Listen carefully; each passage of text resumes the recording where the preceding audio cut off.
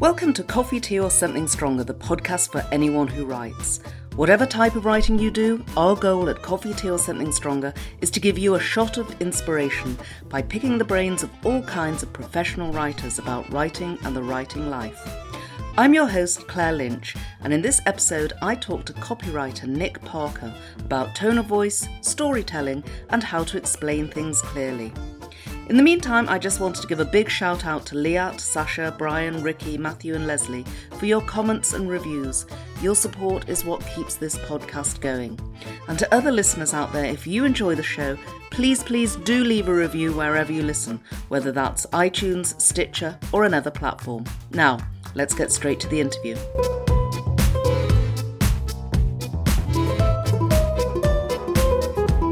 So Nick, you are founder of That Explains Things, an agency that helps organisations, and I quote, find your voice, tell your stories and explain your things. I'd like to explore each of those things in turn, starting with the first one, tone of voice. Okay. Why do companies find nailing tone of voice so hard? Why is it something that a brand may need help finding? So I guess if you think about why it works, like when a tone of voice is really working, what does that do for a brand? You know, the idea that if you have a distinctive voice, you stand out and you're different from your competitors, and then it's really consistent. So, you know, it's all just part of how a brand works. I think those are the reasons it's hard as well. It's hard because not every brand is distinctive.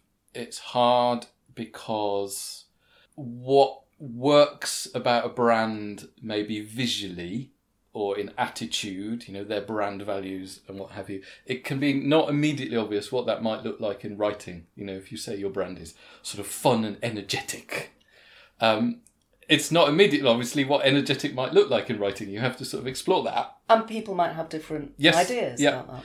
And I think there's an interesting thing about writing where sometimes the techniques in, like the detail of the techniques in writing that help you capture something are a bit counterintuitive. So, in fact, energy is a good example because writing that feels energetic, if you were not thinking about it, you might think, well, we'll just chuck loads of adjectives and exclamation marks at it. Yes. And that will sound energetic, won't it? And actually, no, that will sound like a sort of mental dog.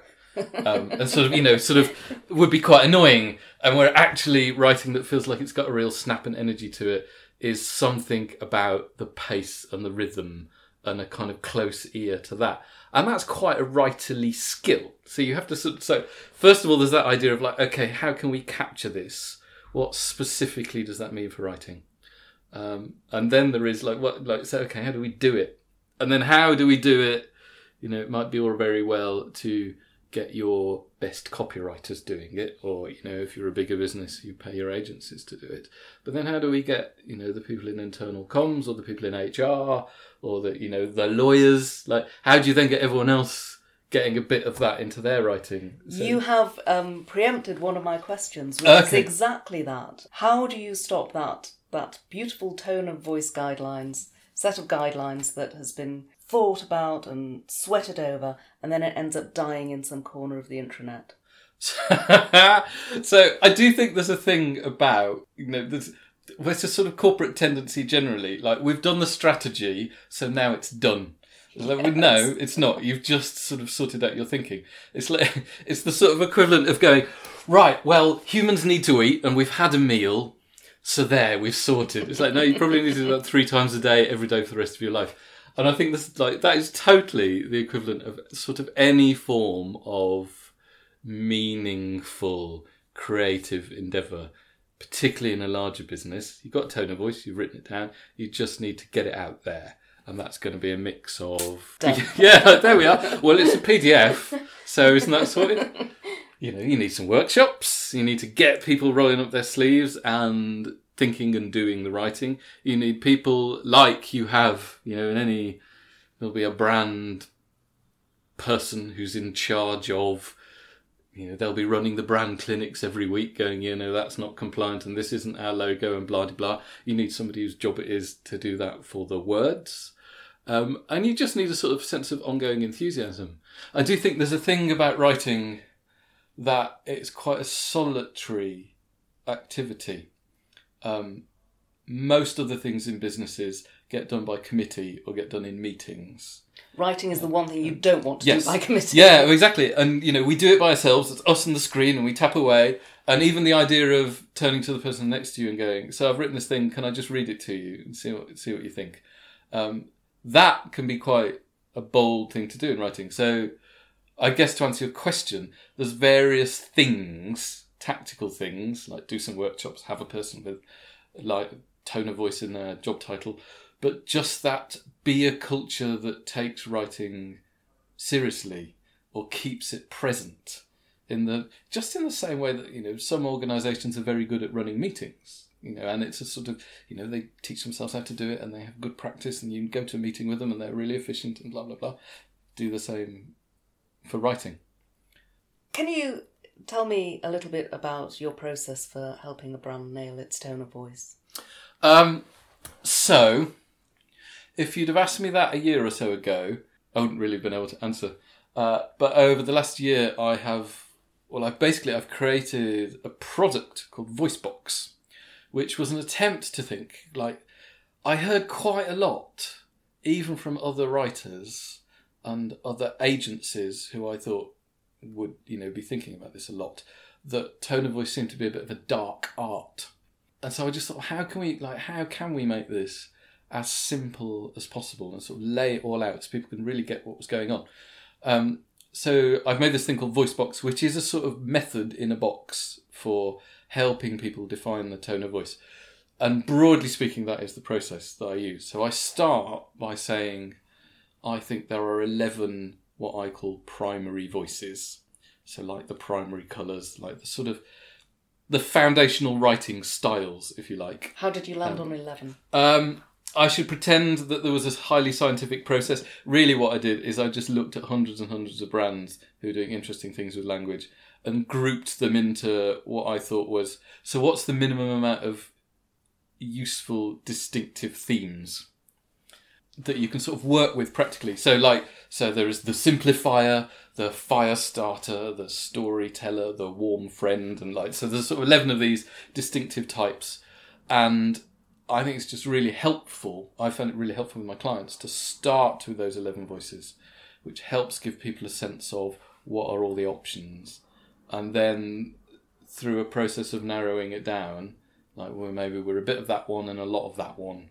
And can we mix them together and what might that look like? So if I'm working with a client, I will facilitate that. If you just buy VoiceBox yourself off the shelf and do it, it's full of, there's a sort of cards and games and exercises to help you work out which of these voices are appropriate for our brand. And then how do we blend them together? And how do we just not in a formulaic way? There's not, it's not an exact science. 47% of this, 12% of that. How do you blend them together in a way that brings to life what it is about your brand that you'd like to sort of express in your voice? And then there's just loads of books of practical writing exercises and tips. So, if your voice is the warm friend, how do you do that? What is it? What writing exercises can you do to make your writing feel warm and friendly? So that's how I look at it, because I think there's what I've realised over the years is it's one thing to help people find a creative direction that feels theirs. It's actually extremely helpful for people to also see what they're not doing. Absolutely. So we're going to commit to this energetic voice, which means we're not all these other voices. And actually that just helps people see how it all fits together. Because writing is such an amorphous thing. And I do think, in a way, so back to that corporate culture thing, for instance, we're all very well versed in the language of project management. Chances are we didn't train as project managers, but by just being around how businesses work, you pick up a load of stuff about, what are the actions, what are the next steps, is there a Gantt chart, all of this stuff. Businesses get very good at talking about particular things. Businesses are very bad at talking about writing and language. So, Absolutely. And whenever I've done tone of voice workshops with clients, what I feel they most need help on is articulating tone of voice. Yeah, yeah. And I had a lovely moment actually in a workshop a couple of weeks ago where, I mean, you might well have experienced this.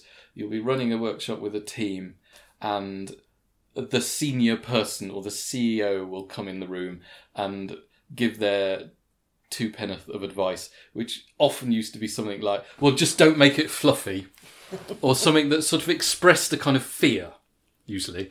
I was running a voice box based workshop the other week, and so I'd got these 11 voices stuck on the wall, and the CEO of this company came in, and I was sort of watching him thinking, you know, he just looks like he could really derail this. The group are really getting somewhere.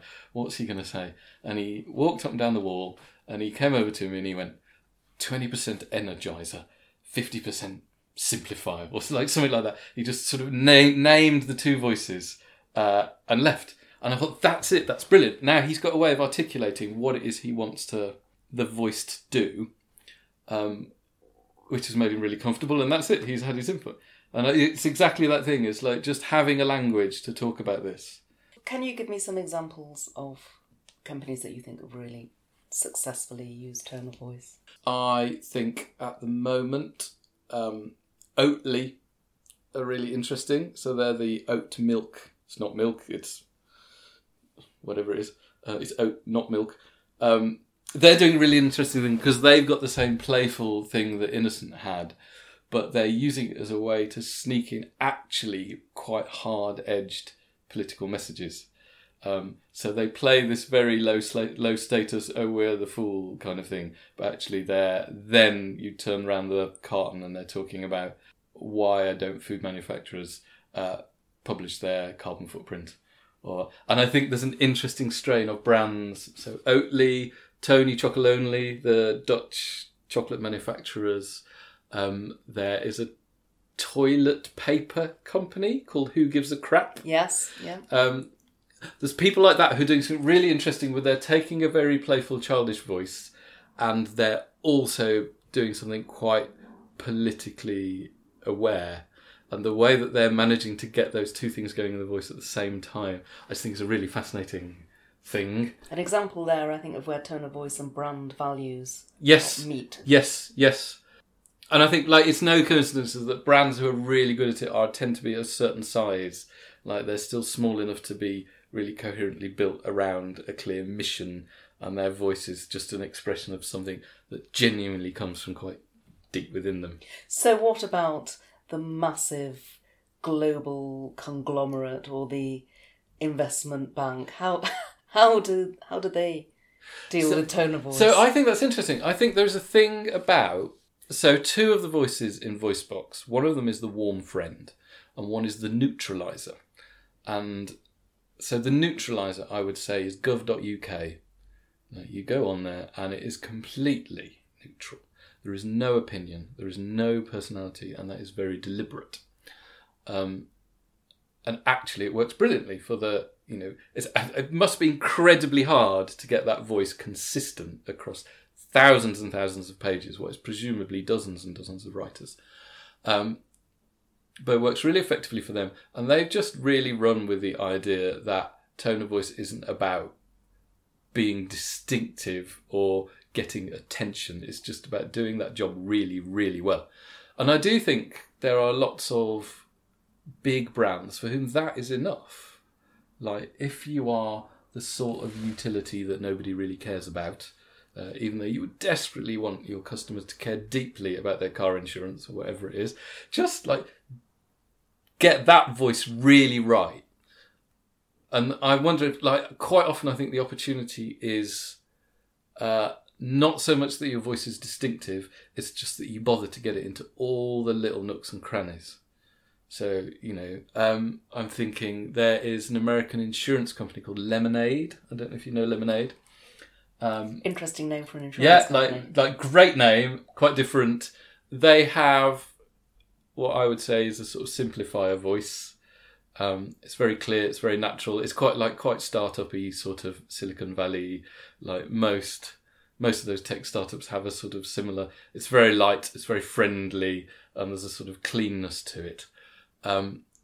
Not massively distinctive, nice for an insurance company, but their big thing is they have taken the insurance policy itself and completely rebuilt it from the ground up.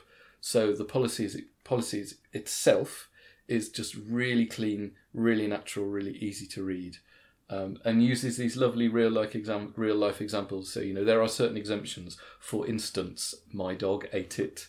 I spilt my tea on it. And it's taking the idea of exemptions and just bringing it to life a little bit. You might read the policy and you wouldn't think that is massively distinctive. The distinctive thing is you've never read an insurance policy like it in your life. So it's not so much the voice, it's where they commit to doing it. I think is probably a way that if you're a massive corporation, there's something you can do that sets you apart.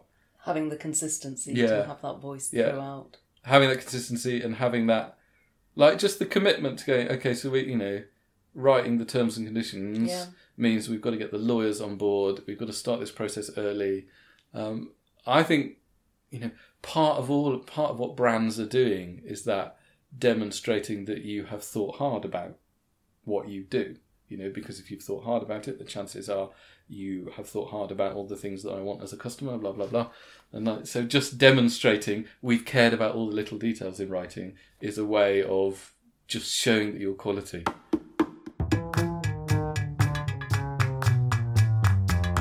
Hi there, Claire here. Is this episode inspiring you to be a better writer? If so, visit dorisandbertie.com for show notes, past episodes, a wealth of writing tips, and to claim your copy of my free ebook, The 200 Writing Tips That'll Get You Writing Like a Pro.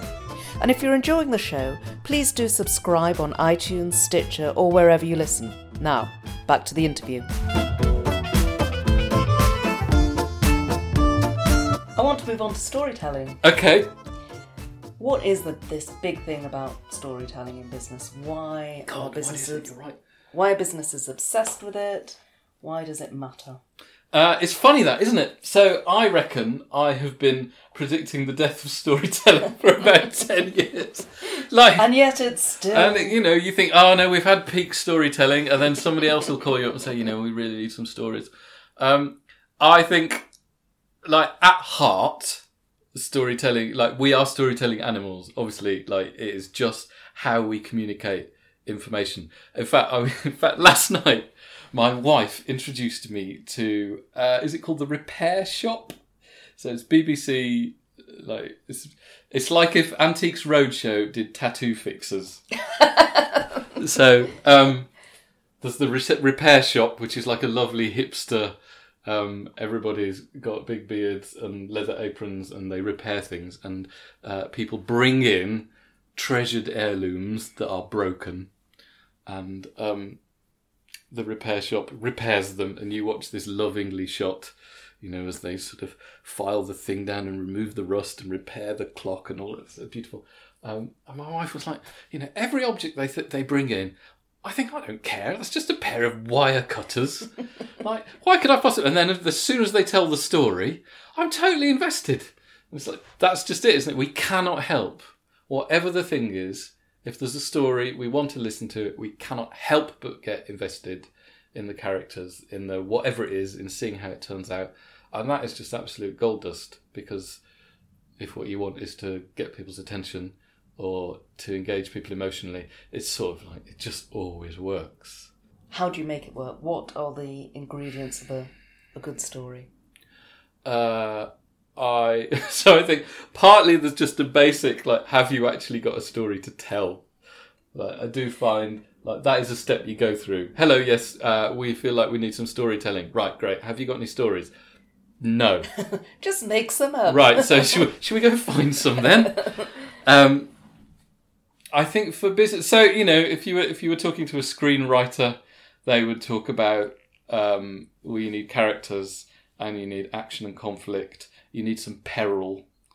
I did some work with John York, who wrote a lovely book about storytelling called Into the Woods. And he talks about the 5-act structure. And if you watch reality TV, we'll take that same arc of like, here's a character, they go out on a journey, they encounter difficulties along the way. He says in TV, the bit before the adverts, at part 3 of 4 is known as the oh shit moment, because that is when everything always goes wrong, because then you have a sort of redemptive climax. So I do think there's a thing about probably the big things that, not just that you have to sort of respect that shapes have a story and you'll need characters and you need action. For businesses, I think there's a thing about you are going to have to show probably that you got things wrong, or you didn't know the answers, or, things got a bit sticky. How do clients feel when you say that to them? It can really vary. I mean, I'm sure that you show strength by showing your vulnerability. Case studies are always the place where this is a real testing ground, I think. We should tell a story that, that would be really interesting. Obviously, we don't want to say that, we just want to say that, so the standard case study goes, client came to us with a problem, we diagnosed the problem and fixed it brilliantly, the end. It's like, that's not a story. Mm. It's not a story. So that, you've got it so maybe what did you get wrong? When didn't you fix it? How tricky was the process? Also remembering, as a business, you're not the hero of your story. Like your client is, or the product is, or your customer is. It's never you. And I think, so philosophically almost, I'm interested in, I think quite often businesses think of themselves, when they think of story, they think of Hollywood blockbusters. This is an action spectacular with great special effects. We're the hero. Most businesses, their stories are much more like soap operas. It's recurring themes. It's a revolving cast of characters. We've got short memories.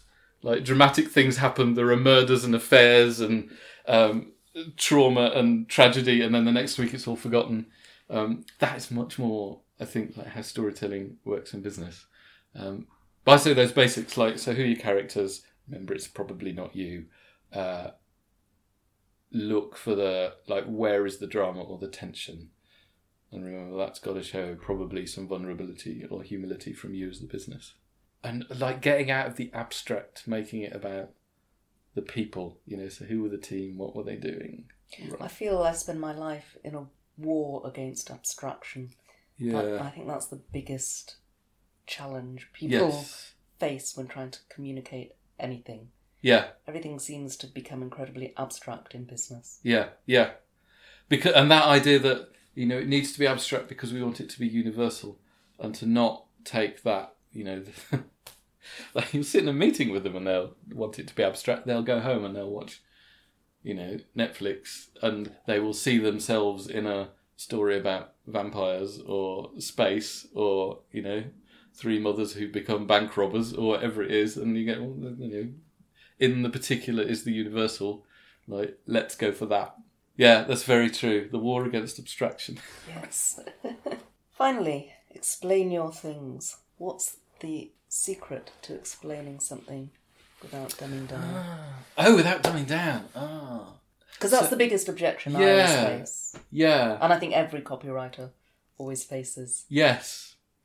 I should probably start by saying the reason that I call my company That Explains Things is because I think explaining is an underappreciated art form. I think quite often the focus goes on persuading or inspiring. Actually, the most persuasive thing you can often do is just explain a thing really well. It's really tricky to say, so what makes a good explanation right? I think there's a thing about finding the right place to start. So an example of that would be, I worked with a bank a while back who said they were having real difficulty explaining to their customers how offset mortgages worked. So, the sort of mortgage where you have a savings account. Here, I'm going to now fail to explain what an offset mortgage is. So you've got a savings account that offsets the interest in your mortgage account and blah, blah, blah, and, who might this be good for and what. And so they were saying they're having real difficulty explaining how an offset mortgage worked. And the more we looked at it, the more we realised that was because most customers didn't really understand how a mortgage worked. So actually what you have to do is explain what a mortgage is, and then an offset mortgage just falls really naturally into place. I think that happens a lot, that we focus on trying to explain this thing over here, and the reason it's difficult is because actually you need to start over there. And then it's like a lot of it is around the abstraction thing of just, it would be really helpful. It's usually really helpful to break things down into very specific moments. So in fact, back to Lemonade, I wish I had it to read here, you know, when they talk about certain exclusions, them going, you know, that's, so we won't cover that if you left it on the bus, if your radiator leaked on it, or if your dog ate it. I can imagine what the legal language would look like, but it would be so abstract that you wouldn't actually be able to relate to it. Yes. And I always, one of the examples I always remember about this, because I remember seeing it since I was a very little kid, is on bus tickets and train tickets, it's saying non-transferable. I was 25 before I realised that non-transferable means you can't give this to somebody else to use when you've finished with it. Thank you, I never knew either. There you go. So it's the non-transferable problem, isn't it? Yeah. It's like, what does that really mean? Yeah. And that, because of the fear of making it sound Mickey Mouse, you end up with nobody understanding it. So yeah, finding the right place to start, making things real and concrete and specific. I think there is a sort of magic to being able to synthesize, to be able to see the themes in things. You know, so often you can sort of be faced with, you know, there are 24 bullet points and your brain freezes. And actually, if you go, well, you know, there's 3 broad themes here and underneath each one. I do think that, like, the explaining art lies somewhere in that skill of being able to take a blob of stuff and go, oh no, really what we've got is 3 steps. Or, you know, an if-then sort of cascading thing. And just making that really obvious. The dumbing down thing is fascinating, isn't it? Because we don't, like, if you think of the tuba map, so Harry Beck's design of the tuba map, that is the tube map that we all know, that, you know, it's not, this isn't really how the lines run, they're all squared off and it only works at some dials. You never look at that and think, well, that map's dumbed down. Like, it's a great explanation that really helps you use the tube. And it takes a lot of work to make something that simple. Yeah, it's the... Who is it? Is it John Maeder who wrote a lovely book? Well, he wrote a book about simplicity and he had 10 rules of simplicity, which I always think that's too many rules for a book about simplicity. 3 at most. Yes. But he talks about the simplicity that lies on the other side of complexity. And that's exactly what it is. So I think it's like, make it like the tube map. Go for that elegance. It's not dumbed down, it's elegant. Which is like, it's just another way of saying simple, but it sounds more intellectually sophisticated, so clients like it. It does, doesn't it? Yeah. Let's make this elegant. Oh, that's very good. Yes, we should definitely do we that. are elegant, yes. Yeah. As opposed to, we should simplify this. Yeah. I'm a bit worried we're leaving out some detail. Nick, it's been very entertaining and illuminating talking to you. Total pleasure. Can I put you through a quick fire round before we sign off? Yes. And this is all about your own habits and processes as a writer yourself. So first of all, what fuels your writing? Coffee, tea, or something stronger? Coffee. I really enjoy the fact, like, about 2 years ago, I used to have coffee with milk. And then suddenly, about 2 years ago, I've started having black coffee. I'm just really pleased that I'm now the sort of person who drinks black coffee. I don't know why. This sort More elegant. I know it is. And also, like, easier when you're out to just go, no milk. So lots of black coffee. When do you like to write? Are you a lark or an owl? I am neither. I don't really have... Like, I've always hoped I would discover, like, that moment where I could go, if I get up early, I'll be at my best. Or, you know, people are going, I don't even bother writing until the afternoon because I know I'm really good then. I just no rhythm at all. None at all. Hopeless. Are you a planner or a plunger? Do you draft a detailed outline or do you dive right in? That's an interesting question. So I think I start with, I have this little process of thinking, what shape is this job? And I can sort of see it in my head. I remember hearing Douglas Adams interviewed about one of his books, and he was like, I can see it in my head, it's L-shaped. I was like, I know exactly what he means. That sounds slightly synesthetic to me. Yes, yeah, I think it is. And so I have a sense in my head of what shape this job is, and once I can see that, I know what needs to happen, because some jobs are plunge in quickly and deeply and then walk away for a week. Other jobs are meticulously chip away at this bit by bit. Other jobs are do the strategy, like check that twice and then fill in the blanks.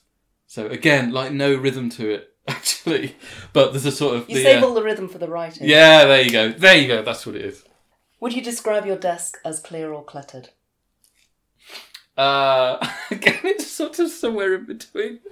I need to feel like things are organised, but you would probably look at my desk and go, well, it doesn't seem very organised to me. I don't like... It's a sort of elegance thing. Don't like lots of dead things lying around. So redundant piles of paper I know I'll never need. There are kind of those around. But like if everything's too neat, then I get a bit edgy. Music or silence? Silence. That really annoys me, that. I would love to have the radio on in the background. Can't, because I listen to it. I've got a playlist of music with no words, because that sometimes helps. Most often what I do is I end up having earphones on with the noise cancelling bit turned on but no music. I wish it was different. Who's your favourite writer? So I knew this question was coming. I failed to think about it properly because I sort of freeze. I think I'm going to say I'm a big fan of an American short story writer called Donald Barthelme, who wrote a lot in the 60s and 70s. His stuff was in like the sort of golden age of the short story in magazines like The New Yorker, like quite experimental stuff, like strange and funny.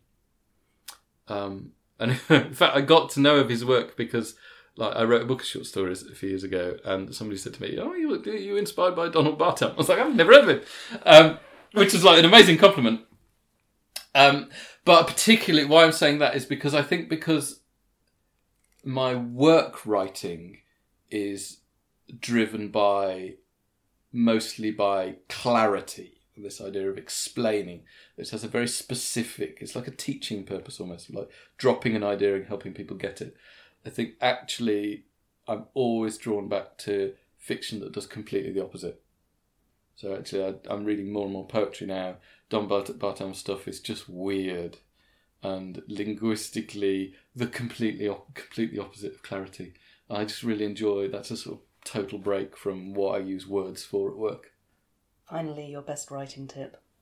So I think the reason I'm a writer is because writing is one of the few things in life, certainly the only thing that people actually pay me to do, that I will keep doing past the point when it's all right. You know, most things you get to good enough and you think, fine. But with writing, that when you think that's good, and then you give it another push, it's always rewarded. Always rewarded. In fact, I did it last night on a job for a client, and they'd wanted it by the evening, and I said I'll sleep on it and I'll send it in the morning. And I almost said that just out of habit. And then when I woke up this morning and looked at it again, I was saying, of course, we could do this with it. I sort of bashed out. It was 3 or 4 versions of the same thing, exploring different routes, and suddenly it's like there's a 5th one I've totally missed. Just so that it's like always, when it's good enough, put it aside and then give it another shot. And it's always rewarded. Thank you for joining me on the podcast. Not at all. Thank you very much for having me. If you enjoyed the show, please do subscribe on iTunes, Stitcher, or wherever you listen. And if you think the show deserves to continue, please, please, please leave a review while you're there. It'll really help get the show noticed. As ever, visit dorisandbertie.com for free tips and advice on writing and the writing life. Happy writing, and bye till the next episode.